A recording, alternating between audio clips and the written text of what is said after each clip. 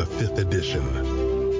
Join our various gaming groups as we play the 5th edition of Dungeons & Dragons. And maybe just hang out and chat about gaming in general. Sit back and enjoy the show.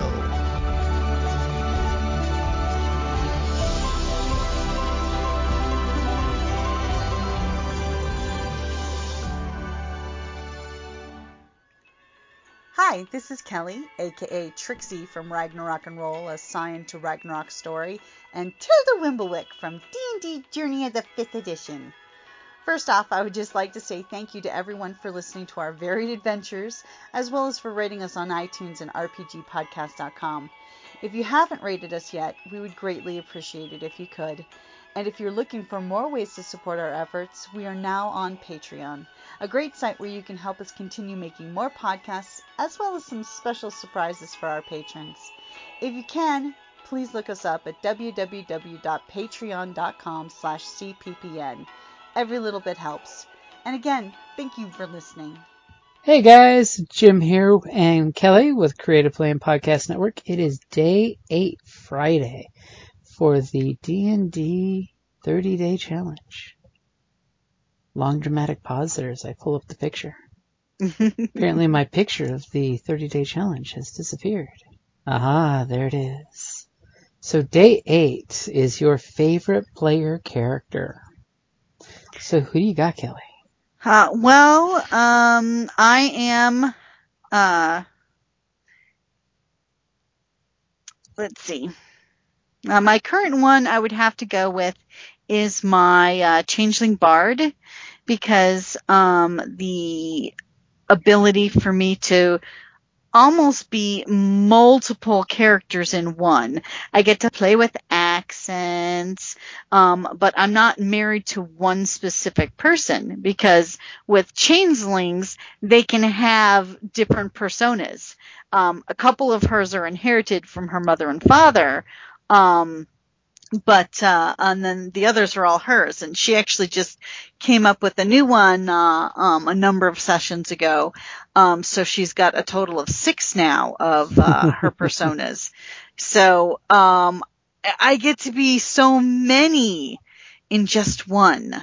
So I would have to say currently my favorite, player character is my, Changeling Bard Lil with Crooked Smile. That's her full name. And you get to enjoy the heck out of her getting to play so many different characters. I know, and I finally got to play one of the personas that I created that has never had the opportunity. It's this little old lady, and she gets to talk with a northern Midwestern kind of accent, you know. She's a hoot, and I finally got to play her, you know, and she likes to talk to people. And did you ever meet her husband Ambrose? Oh, he was such a swell guy. He worked on the deck. I finally got to play her.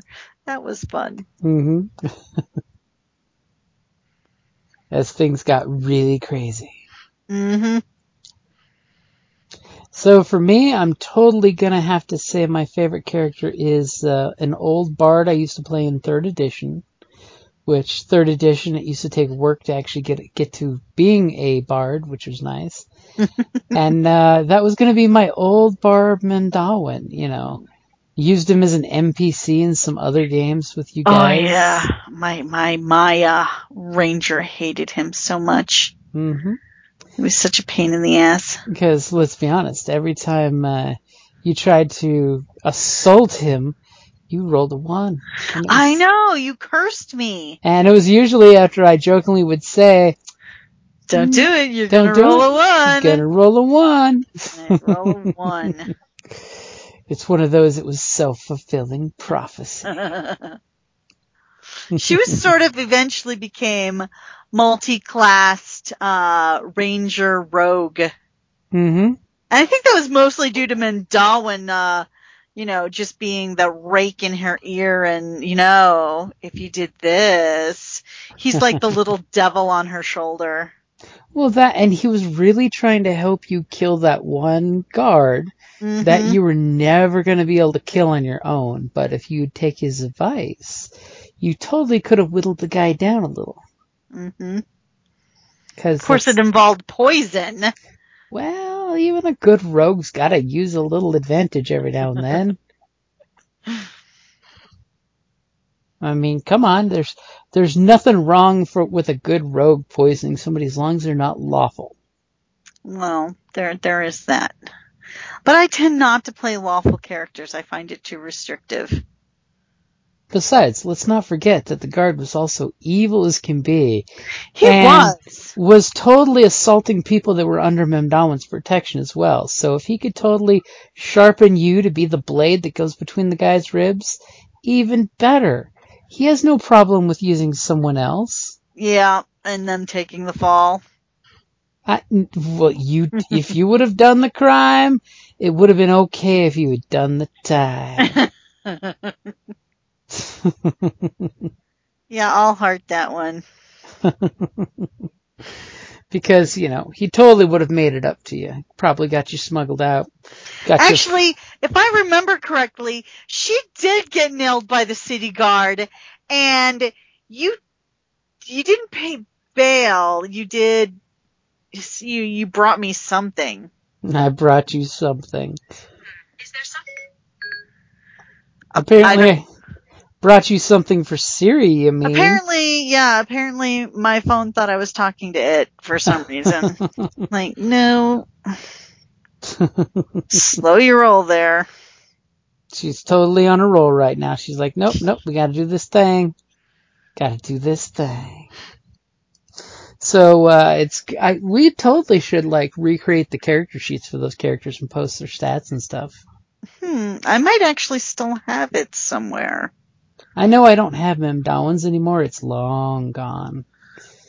I might have Kelwyn's. I'm pretty sure that was her name. I mean, I could totally check Hotmail and see if we have her still, because I'm pretty sure that was back when I used to regularly have you guys shoot me emails of your character sheets. That's when we were dating. Oh. When you seduced me with the power of roleplay. It's like, what? You game?